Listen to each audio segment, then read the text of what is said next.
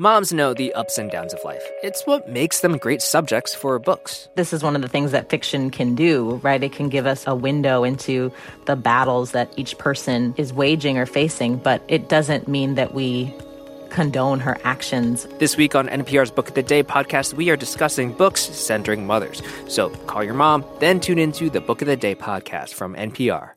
Hey everybody, this is Chris Haxel. First, thanks for listening to No Compromise. We hope you'll spread the word and encourage other folks to subscribe. But right now, we'd like to ask you to help us out by telling us what you like about the show and how we could improve by completing a short anonymous survey at npr.org/nocompromisesurvey, all one word. It takes about 5 minutes, and you'll do us all at No Compromise a huge favor by filling it out. That's npr.org/nocompromisesurvey. Thanks, and here's the episode. Previously on No Compromise. You know, as a female in this, in everything I've done, you have to require people to respect you, to communicate with you. And I was like, oh, really? Oh, we're so sorry we offended you.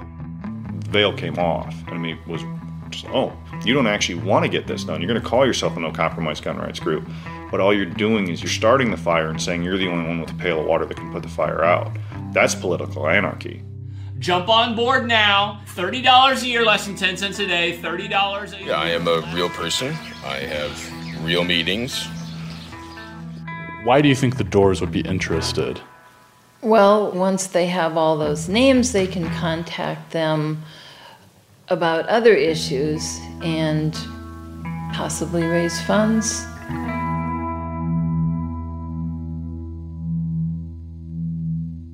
I believe you're looking for me. Yes, indeed. Right? That's right. Yes. I have to admit, I'm Lisa Hayes. At first I have no idea who he is. That's the sound of me stalling as I scramble to pull up a spreadsheet of all the people we've been calling. Are you a reverend? Is that correct? I am technically, yes. I'm not actively pastoring a church right now, but I'm still ordained. Reverend Charles D. Lowry. He's on my list, but I haven't even called him yet. Turns out one of the guys I did called him. Guy was kind of freaked out. He really didn't want to deceive you, but he wanted to call me before he to let me know about it before he put my name in there because he didn't know. I get it, I tell him. Makes sense. Lisa and I have been trying to get in touch with board members of No Compromise gun groups run by the Doors and their friends. We've heard from so many people that these guys are deceptive, scammers even. But the documents we have don't tell a full story, which is why we've been trying to find board members. We know the brothers own a for-profit company that provides printing services and management consulting, and a lot of the money donated to their nonprofits winds up there. This Reverend, Charles Lowry, says he was involved with the Georgia Gun Group right from the beginning. It's run by Patrick Parsons, one of the Door brothers' partners. Violence, death, bloodshed, hatred, riots, all being pushed by radical left-wing... Charles tells me they met almost a decade ago when Patrick walked into his church one Sunday. Patrick came, I guess, in 2009, and he said that he was going to start an organization called Gun Owners of Georgia. Georgia Gun Owners. Georgia Gun Owners. Lowry tells me he's willing to meet in person. Says he'll tell me whatever I want to know. I'm Lisa Hagen. And I'm Chris Haxel. This is No Compromise, an NPR investigative series about one family on a mission to reconstruct America using two powerful tools, guns and Facebook. In the last episode, we heard from people on the receiving end of the Door brothers' scorched earth tactics, people who don't trust their motivations or their accounting practices. In this episode, we find out what the Door brothers' idea of reconstructing America might actually look like, and how freedom can mean all kinds of things, depending on who you ask. Thank you very much. No problem. Hi. Could we sit outside? Yeah. Just to... Reverend Charles Lowry has me meet him at a Mexican restaurant in Cartersville, Georgia.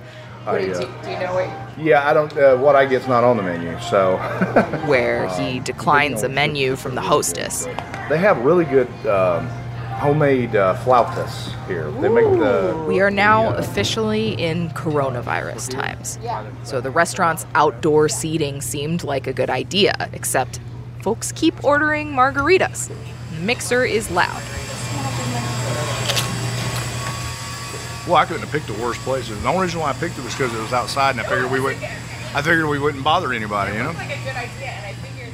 After our flautas, we pack up and try a spot outside a supermarket Starbucks next to a nice big parking lot.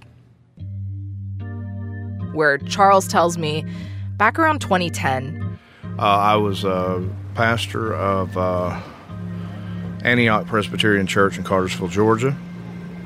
And, of course, I was living here in Bartow County, so. One Sunday, a friend brings Patrick Parsons to church. This friend is someone Charles trusts.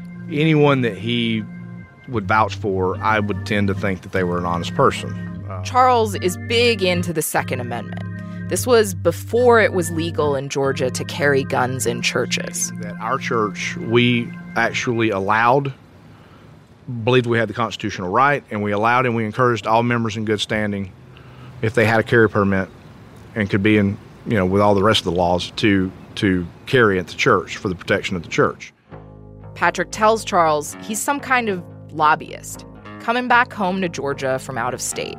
Says he's back to change the gun laws, and he's got a favor to ask. He asked me if I would be willing, that's the best way to put it, if I would be willing to be the president. I think it was the president. Again, it's been over 10 years, but I believe the title was the president.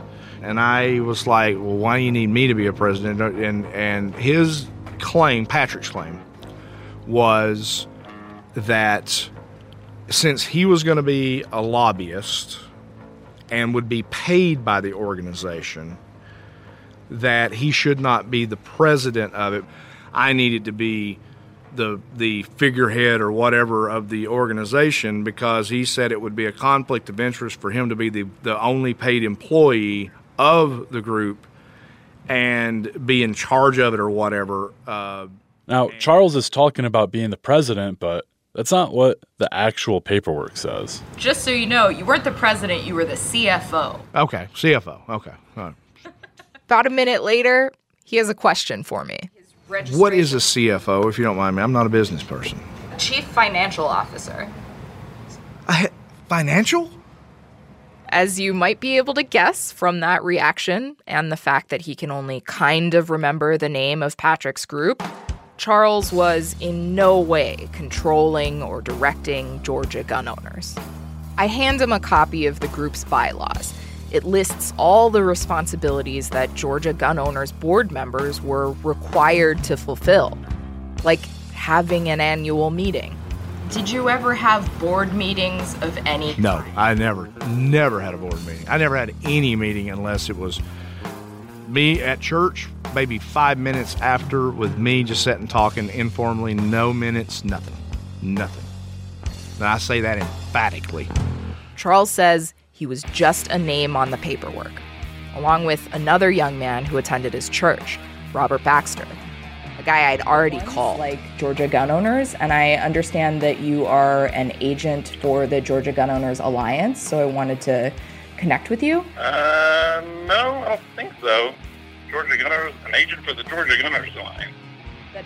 Robbie was a kid. I mean, he was 19 or 20 years old, something like that. I mean, I'd have to check to see his exact age, but I don't think he was old enough to drink.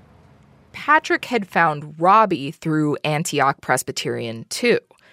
Charles offers to call Robbie up and puts him on speakerphone. Hey, Chuck. Hey, Robbie. I'm here with Lisa Hagan, the reporter lady that called you yesterday. Yeah. And we've got a question for you, okay? Yeah. Do you know know that you're on this gun owner paperwork until 2015? I did not know that. In fact, Robbie tells us he was in France for 2 years while he was supposedly the group's registered agent. Charles fills him in on what we've been talking about. I was the chief financial officer, the guy who handles the books. Well, I would have loved to have handled them, but I never saw them. Yeah. Wow, that's kind of sketchy. Yeah. Well, I'm sorry he dragged you into it, Robbie.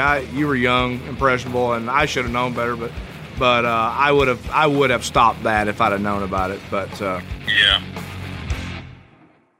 Something you ought to know. See, when all this was going down, Charles wasn't just any kind of pastor. He used to be part of a religious movement that has some really specific goals.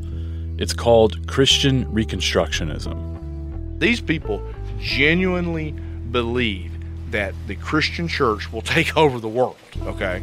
They genuinely believe there will be a golden age of righteousness where the law of God will be the law of all the land, and that there will be unbelievers, but no, they'll be so suppressed. They it'd be kind of like being in Soviet Russia when you were a spy for the U.S. or something. You just did. It's a group that believes certain conditions have to be met before the second coming of Jesus Christ can happen. Laws and governments have to be changed. Lowry says used to be a lot of Christians didn't see the point of getting involved in politics because Jesus is going to come make things right anyway. So here comes the Reconstructionists saying, nope, that's not going to happen. That doesn't happen. So what we've got to do is start changing the laws, and because we don't, we're going to get fed to the lions, basically. The laws they want are the ones in the Old Testament. The Old Testament law would be the law of the land, basically. So, for example, like homosexuality would be a capital offense if seen by 2 or 3 witnesses, according to them. So would bestiality, even adultery could be considered a capital offense. Obviously, you'd have to have 2 or 3 eyewitnesses for it to be a death penalty offense. But yeah, absolutely.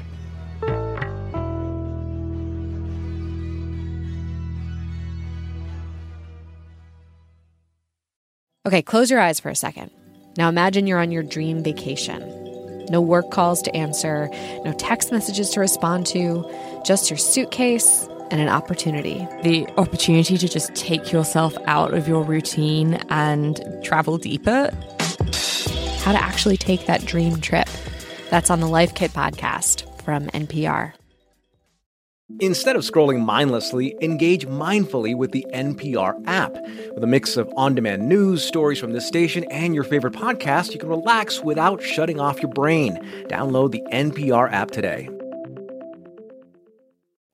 You're probably used to scrolling through social media, catching headlines in bits and pieces. And that's a good way to follow the chatter, maybe kill a few hours, but you need a better way to understand the news. That's why NPR has a new daily podcast. It's called Consider This. We don't just catch you up on what's happening, we help you make sense of the day. Because once things make sense, you can get off your phone, maybe go for a walk or something. Listen to Consider This from NPR every day.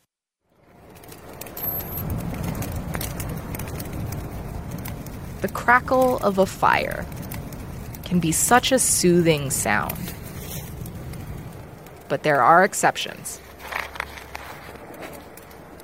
This fire, for instance, is not meant so much to calm as to incite anyone who might see it. We're hearing a Facebook video from 2018. It's a tight shot of a rusty burn barrel. The fire's going pretty good, swirling up in the air. The camera zooms in on the flames, where you can just make out the pages of a book, turning black as they curl at the base of the fire. They're library books, checked out of the Orange City Public Library in northwest Iowa. Here's a book called Two Boys Kissing. And it's targeted for youth in the 12 to 13-year range. They're teaching these kids that they're not telling them the destiny that it's heading them to. It's the destiny of the pit of hell forever. This man is burning children's books about LGBTQ people and their families. There's a little pond behind him. It's a beautiful, breezy day. Man has a salt and pepper beard, white-collared shirt, and a suit jacket. No tie. His name is Paul Dorr, proud patriarch of 11 homeschooled children, including Aaron, Ben, and Chris Dorr. This is my first live stream video that I'm doing for the Rescue the Perishing supporters and Christians throughout Northwest Iowa, throughout the country, hopefully. My name is Paul Dorr. I'm director of Rescue the Perishing. Rescue the Perishing is a Christ Center. By the way, he was convicted of criminal mischief for this book burning stunt. We've been trying to understand these brothers through their videos, their followers, and their finances. Last episode, we had a half dozen people telling us the Dorrs and their partners are in it for the money. But it doesn't look like these guys are getting rich exactly. So maybe there's more to it than that? Between all their nonprofit gun groups in 2018, they pulled in about $1.2 million. Divide that by 3 brothers, plus their friends Patrick and Greg, you'd average $240,000 per person. But then you have to subtract all their actual expenses, rent, utilities, travel, postage and paper for the mailers. Which, it's not Wayne LaPierre money. And by the way, they all have a bunch of kids. 4, 5, 7. Big families get expensive fast, even when you homeschool them. So we got to thinking, maybe this guy, the man who homeschooled the Dorr brothers, can offer some clues. Samuel chapter 2.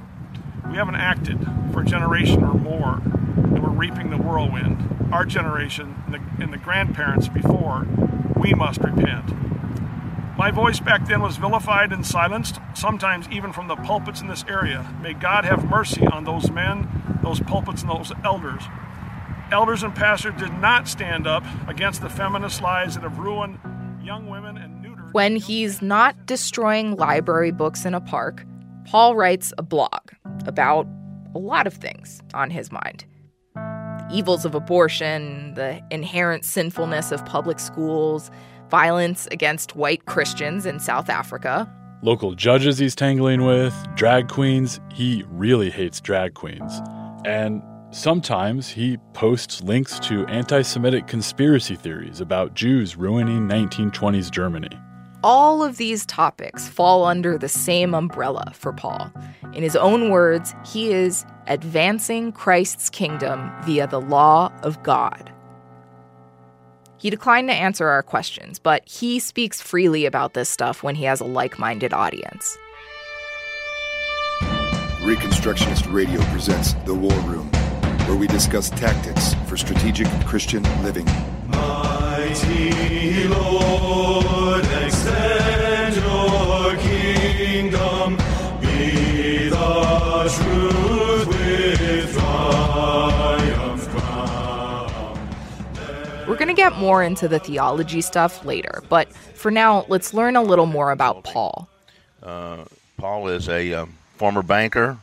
He's a Reconstructionist. He is a homeschooling patriarch with a impressive family. Remember, 11 kids. The host calls them an entire battalion of Dorrs. Paul says he raised them to be fighters. Kids, they haven't had near even what the typical homeschool child had growing up materially. We've taken our children street side for 25 years to preach the gospel, to confront evil, particularly institutions, churches, phony Christian colleges, political authorities, judicial authorities, whatever it was that was militating against God and His Word. Over 20, 25 years, we took the children out with us and taught them how to stand for Christ in the public square. Paul says his kids grew up protesting outside of churches, courthouses, any institution that doesn't live up to Paul's religious standards, which most definitely includes abortion clinics. We're talking about the 1980s and 90s, the heyday of anti-abortion violence in this country. Around then, the Dorr family would often protest with a controversial group called Operation Rescue. Here's the group's founder, Randall Terry, reacting to the murder of abortion provider Dr. George Tiller. He was one of the most evil people on the planet, every bit as evil as Nazi war criminals. Now, I know that offends some people that are watching this, but it is the truth. Terry would lead Operation Rescue members to block entrances to abortion clinics in what he called rescues. And the Dorr family participated in a bunch of them. Many of our children along the way, our 2 older boys got to go to prison themselves for a weekend, to jail for involving with a rescue. Raising kids to carry on the Reconstructionist cause has been a central mission of Paul Dorr's life. He tells the host, it's been that way since he left his career in banking. We could see the trajectory of where the culture was going. Rescue opened our eyes a lot, but we planted ourselves and said, let's start with the kids. Let's start here because we know this is not going to be fixed politically. The church is in such disrepair. Let's do what we can to prepare the next generation. One way Paul prepared the next generation was by homeschooling his 11 children. Then there's his day job. He's a political consultant. While his sons mostly focus on guns, Paul works on dismantling public education. He's a hired gun who gets paid to attack public school funding. School districts usually need the approval of local voters to borrow money for new buildings. Residents opposed to the new spending could be landowners who don't want their taxes going up, people who don't have school-age kids. They'll pay Paul Dorr thousands of dollars to build a campaign against the proposal. How does it work? Well, a lot of it has to do with creating doubt and mistrust of your school board or your school leaders, particularly the superintendent. This is John Landgard, superintendent of the Worthington School District in southern Minnesota. When the district wanted to build a new school, he says Paul worked with a local group to set up a Facebook page. He made videos, had people sign petitions. You know the drill. You know, if you believe everything on Facebook, shame on you in my book. And they start generally a Facebook campaign. And unlike his sons, who build big audiences over time, Paul's strategy is to create the Facebook equivalent of a pop-up store. Shortly before the vote, Paul's group goes on a media blitz. John Landgard says it was tough to counter in real time. We found that a bunch of the information being shared was not truly accurate. It's twisting that information to fit the story. And they tell a pretty good story. He's very good at what he does, in my view, of misleading the voters. In Worthington, voters rejected proposals to pay for a new school 5 times in recent years. That's despite a huge influx of students. In 2007, the district had about 2,100. Right now, we're running right in that neighborhood of 3,300 students in our district. We had converted storage space to small classroom spaces or doubled-up offices. So there was very little space in any of our buildings that was not being totally utilized for education. Most of the new students are immigrants from Central America, here with their families, who work for the town's biggest employer, a pork processing plant. Last year, the district asked again to get money for a new school. And after 6 tries in 7 years, it finally passed. Barely. It was a rare loss for Paul Dorr. He's worked as a consultant across the Midwest. Reporters with American Public Media found 63 school votes he worked on. Paul's side won about 70% of the time. So, Christian Reconstructionism. It's not a specific branch or denomination. It's more like a movement.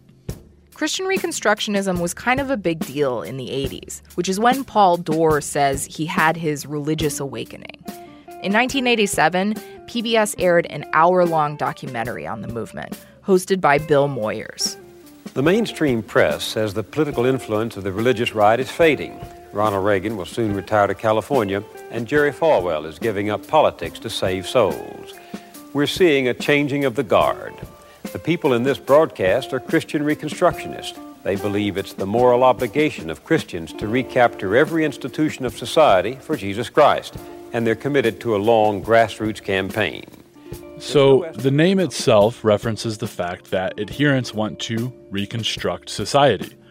Like we explained earlier, Reconstructionists think the second coming of Jesus Christ will only happen after they have reconstructed society to conform with their view of theology.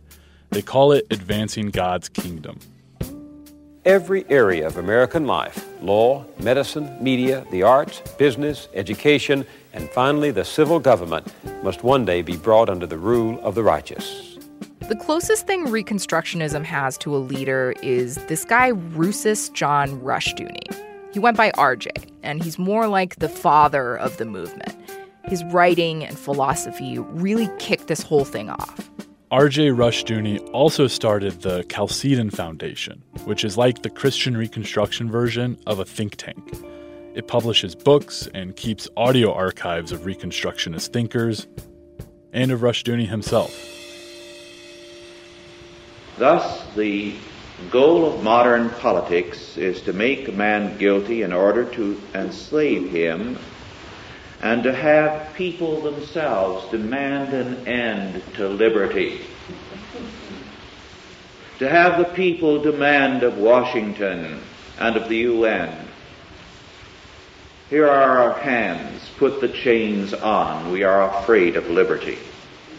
He believes most people choose to live under what he calls spiritual slavery, which, according to Rushdoony, Christians cannot allow. This, then, is our destiny as Christians. Freedom. And Christians are the only true freedom fighters the world has ever had. The rest offer slavery as freedom. But Rushdoony's idea of Christian freedom isn't about saying Merry Christmas or even the ability to practice whatever form of Christianity. For him, freedom only comes through living under what Rushdoony says is God's law. Theonomy, as he sees it, requires, among other things, that people be put to death for things like adultery or homosexuality. In that PBS documentary, Bill Moyers asked Rushdoony himself about this. But you would reinstate the death penalty for some of these or all of these biblical crimes? I wouldn't. But I mean the reconstructed society. I'm saying that this is what God requires. I'm not saying that everything in the Bible I like. Some of it rubs me the wrong way. But I'm simply saying this is what God requires. This is what God says is justice. Therefore, I don't feel I have a choice. And the agents of God would carry out the laws? The civil government would, on these things. The civil government? As I learned more about Christian Reconstructionism, I kept seeing these same phrases. Civil government, humanist, like code words, almost. So I called up an expert. My favorite example is calling public schools government schools. Julie Ingersoll is a philosophy and religious studies professor at the University of North Florida. She wrote a book called Building God's Kingdom, Inside the World of Christian Reconstructionism. In the preface, she mentions she used to be married to a Reconstructionist. Julie says in this worldview, there are different types of government. The family is a government, so is the church. And the state, what most people just think of as the government, becomes civil government. So schools that aren't at home or run by the church are called government schools. Humanism is another one of these code words. Rushdoony advocates for operating the government under theonomy. Again, God's law. Rejecting God's law, or at least Rushdoony's interpretation of it, means you're choosing human law, which is sinful. Just last year, Chris Dorr, the guy who runs Ohio Gun Owners, posted about theonomy on his personal Facebook page. He thanks a couple Reconstructionist thinkers for putting him on his career path. Then he hashtags the post, Theonomic Reconstructionist Ballbuster Extraordinaire. I asked Julie if Rushdoony's ideas work in a multicultural society like the United States? Not in a multicultural society. There's God's authority, and then there's all other religions, all other political systems, everything else other than their form of biblical Christianity is all lumped into the same category that's called humanism. And there's no in-between. There's God's truth, God's authority, and then there's humanism, which is the claim to the authority of human rationality. So in other words, there's no room for compromise. No room for compromise, no room for pluralism. For them, pluralism is idolatry. So you can't have a multicultural society where there are Jews and Muslims and Catholics and Hindus. That those are all idolatrous systems, and their understanding of a political society is a society that is rooted in patriarchal families. Women serve their husbands, stay at home, raise lots of Christian kids. That's the dream Paul's working towards. Unlike the nightmare he sees around him now. But county governments, city governments, school governments that I work in 9 states are being turned over to a brutal, cruel, oppressive class of women. If you look at the biblical orientation of husband and wife, headship, servant, all the things that God has prescribed, when we've thrown that all up in the air, we have some very cruel women running these offices who oppress the people who come in over the counter and so forth. Many of them have lost their role and understanding of what's going on, and they've become these very brutal people. Next slide, please. In his consulting work, Paul says he'll often give his clients copies of books on theonomy and Reconstructionism. This is after they've gotten to know him a bit. Let me back up a second and explain why I spend so much of my time on defunding government education. I'll give you my reason. It's almost always not my client's reason, but it's my personal reason. I work at this because I have a deep, passionate abhorrence of government schools. I'm dedicating my life to see them and to pass on the vision on to my children and children's children to see that institution one day be gone and restore education back into the hands of the families, the parents, and the Christians primarily. Julie says Reconstructionists laid out a plan decades ago to wipe out public education. Reconstructionists should run for school board, attack school funding. Their goal is to eliminate public education and to replace it with Christian schooling and Christian homeschooling. And they are seeing lots and lots of success at this. In their gun videos, every now and then, Aaron, Ben, and Chris give a little taste of their views on education. Here's Chris talking about all the reasons he thinks mass shootings happen, all the reasons besides guns. Do our schools contribute to this problem? And I'm not talking about specific teachers. I'm talking about the system as a whole. Do our schools teaching kids that there is no right and wrong, do whatever feels right? Does this contribute to the problem? To be really controversial, does taking God out of the schools, does that contribute to the problem? R.J. Rushdoony, the father of Reconstructionism, died in 2001. And ever since, the Christian Reconstruction movement has splintered. But honestly, some of its ideas are kind of thriving. Take Ron Paul, father of U.S. Senator Rand Paul, longtime congressman and former Libertarian presidential candidate. We told you earlier about the Ron Paul endorsement scandal Aaron and Chris Dorr were involved in. Their dad worked for the Ron Paul campaign. Ron Paul doesn't call himself a Reconstructionist so far as I know, but the Constitution Party was founded by Howard Phillips, who identified clearly as a Reconstructionist. And if you go to the Constitution Party website and you read the positions that the Constitution Party takes, it's exactly Christian Reconstructionist. The Constitution Party has at times listed Ron Paul as its presidential nominee, and he endorsed the party's candidate in 2008. So this is what I'm talking about, this influence, right? So Does that make him a Christian Reconstructionist? Not necessarily. Does he believe all the same things that Christian Reconstructionists believe? Yes.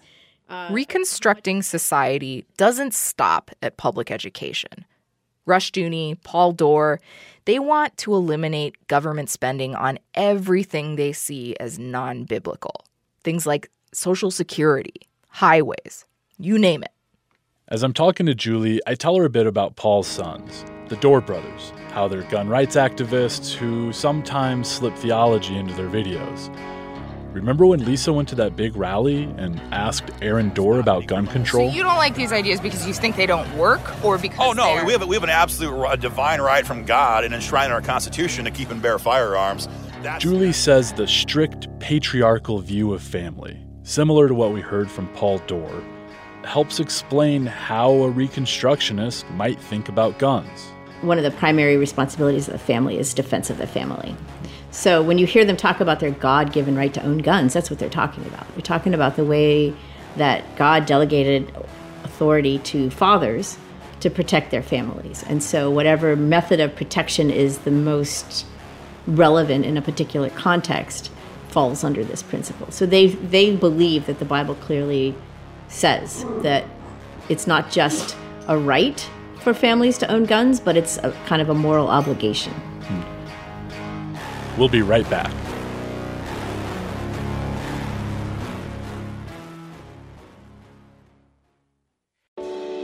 Why is everyone so obsessed with traditional wives or trad wives on social media? This week, we're talking about the viral videos of women making marshmallows and mozzarella from scratch, and how behind the sheen of calm kitchens and cute fits, there's some interesting pessimism about our modern world. And that's worth digging into. Next time on It's Been a Minute from NPR.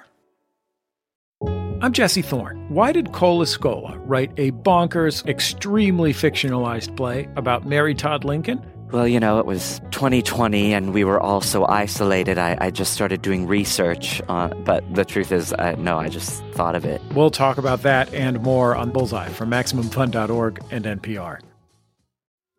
Taylor Swift has dropped a new album. She is the biggest pop star in the world, and everything she does makes news. I gasped. I was like, oh my God, I've been there, and you can identify with it. For a breakdown of Taylor Swift and her new album, The Tortured Poets Department, listen to the Pop Culture Happy Hour podcast from NPR. The past is never past, and every headline has a history. I'm Ramteen Arablouei. I'm Rand Abdel Fattah, and we're the hosts of Throughline, NPR's history podcast. Each week, we go back in time to better understand the present, bringing lesser-known stories and perspectives to the surface. Subscribe and listen to Throughline from NPR. In case you're thinking all this Reconstructionism stuff is a relic of the 60s or even the 80s, here's a Reconstructionist sermon from August 2020. Cannot do it. The first thing you'll find when you spend any time on the Black Lives Matter organization website is an intensely racist organization that if there were white counterparts to it, we would immediately be marched against, because they are all about and exclusively for blackness in everything. And in many respects, it is a political front for sodomy and transgenderism, a commitment to the abolition of the family. That's from a church in Georgia. Now, Reconstructionist hashtags aside, we don't know how much of R.J. Rushdoony's teachings the Doerr brothers or their friends believe in or not. We'd love to know more about the Doerr brothers' current beliefs and whether those beliefs influence their views on guns and everything else. But they've stopped talking to us.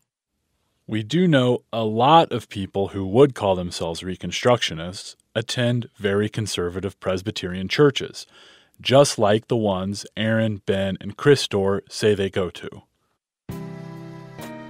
Anyway, once we start looking at the Doers through this lens of Reconstructionism, we see connections everywhere. The Constitution Party Julie mentioned, one of its former vice presidential candidates is on the board of the Missouri Firearms Coalition. At least a couple members of the Doerr family attended a tiny and short-lived Reconstructionist school in Lynchburg, Virginia called Christ College. The college president, Chris Doerr's father-in-law. and its former chaplain is on the board of Ohio Gun Owners.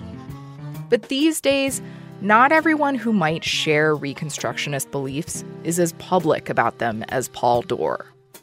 Let's go back to where we started this episode. My conversation in Cartersville, Georgia, with Reverend Charles Lowry.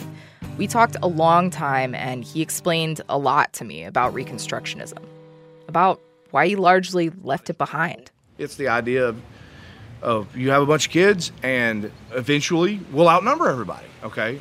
Problem with it is they have so many kids, and they can't keep up with them, and their kids are like, I don't want to be a part of this. I never even got to see Dad, because, so they don't do it, and it doesn't work. Charles says it's a tough way to live. In the Christian church today, if you hear theonomy, people start picking up the bricks to throw at you, okay? Because they know how much trouble it's caused, particularly in the Presbyterian movement. And even if someone's never heard about the trouble... What do they do nowadays? They go home, they get on Google, and they go look it up, and they get this guy named R.J. Rushdoony who denied that the Holocaust basically happened. They see that, and they're like, what? Holocaust denial is just one of many quite extreme side notes that are gonna pop up in any cursory Rushdoony Google. Remember when he was talking about the spiritual slavery of not living under Old Testament law? That was from a 1996 speech called A Return to Slavery. Here's what he said about American slavery. The treatment of the slaves on the whole was good and indulgent. They were valued private property. Most of the slaves were unwilling to see slavery end. Rushdoony goes on for the better part of an hour dismissing the enslavement of black people by Southern whites as really not that bad. He's riffed on this idea in variations of this speech over and over. There have been occasionally bad masters.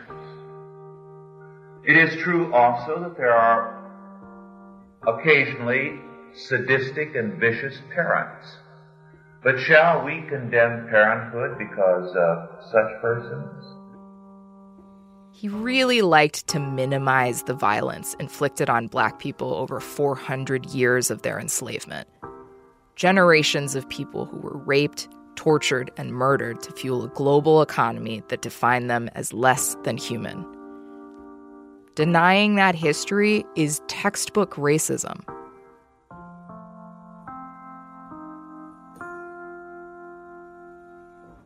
In churches today, Charles says pastors can teach Rushdoony's ideas without repeating the worst things he's said. So it's like anything else. You want to try to fly low under the radar and you don't want to use terms that might run people off. What you want to do is teach the same thing, but do it in a way that doesn't cause buzzwords for people to start looking up. Because remember, he used to be a Reconstructionist pastor. And he says while the movement itself has always been pretty small, its early thought leaders were prolific writers and speakers.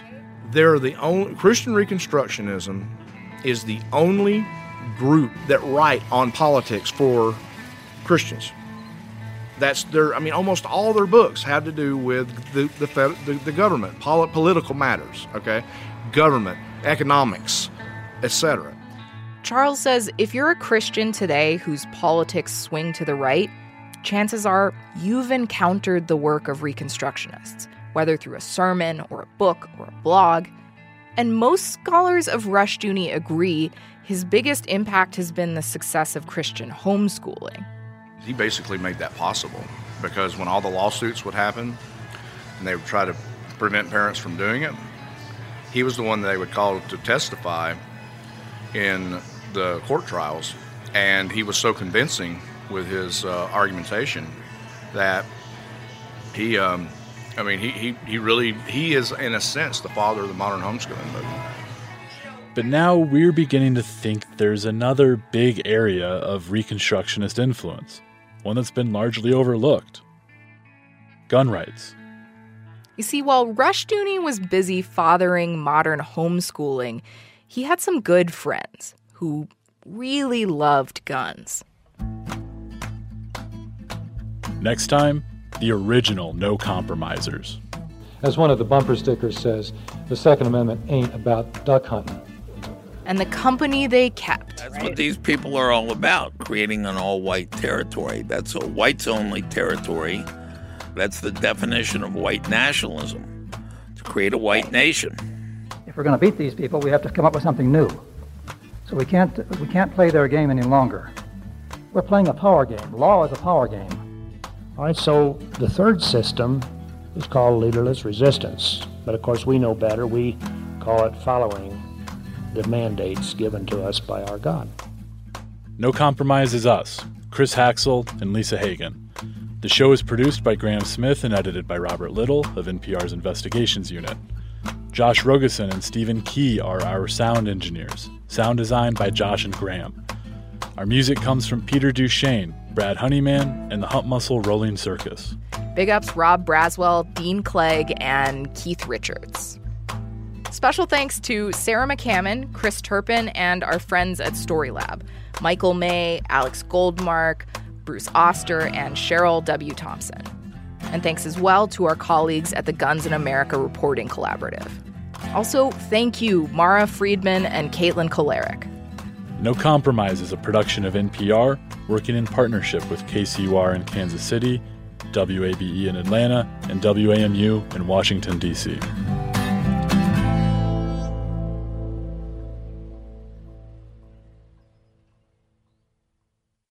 Jasmine Morris here from the StoryCorps podcast. Our latest season is called My Way. Stories of people who found a rhythm all their own and marched to it throughout their lives. Consequences and other people's opinions be damned.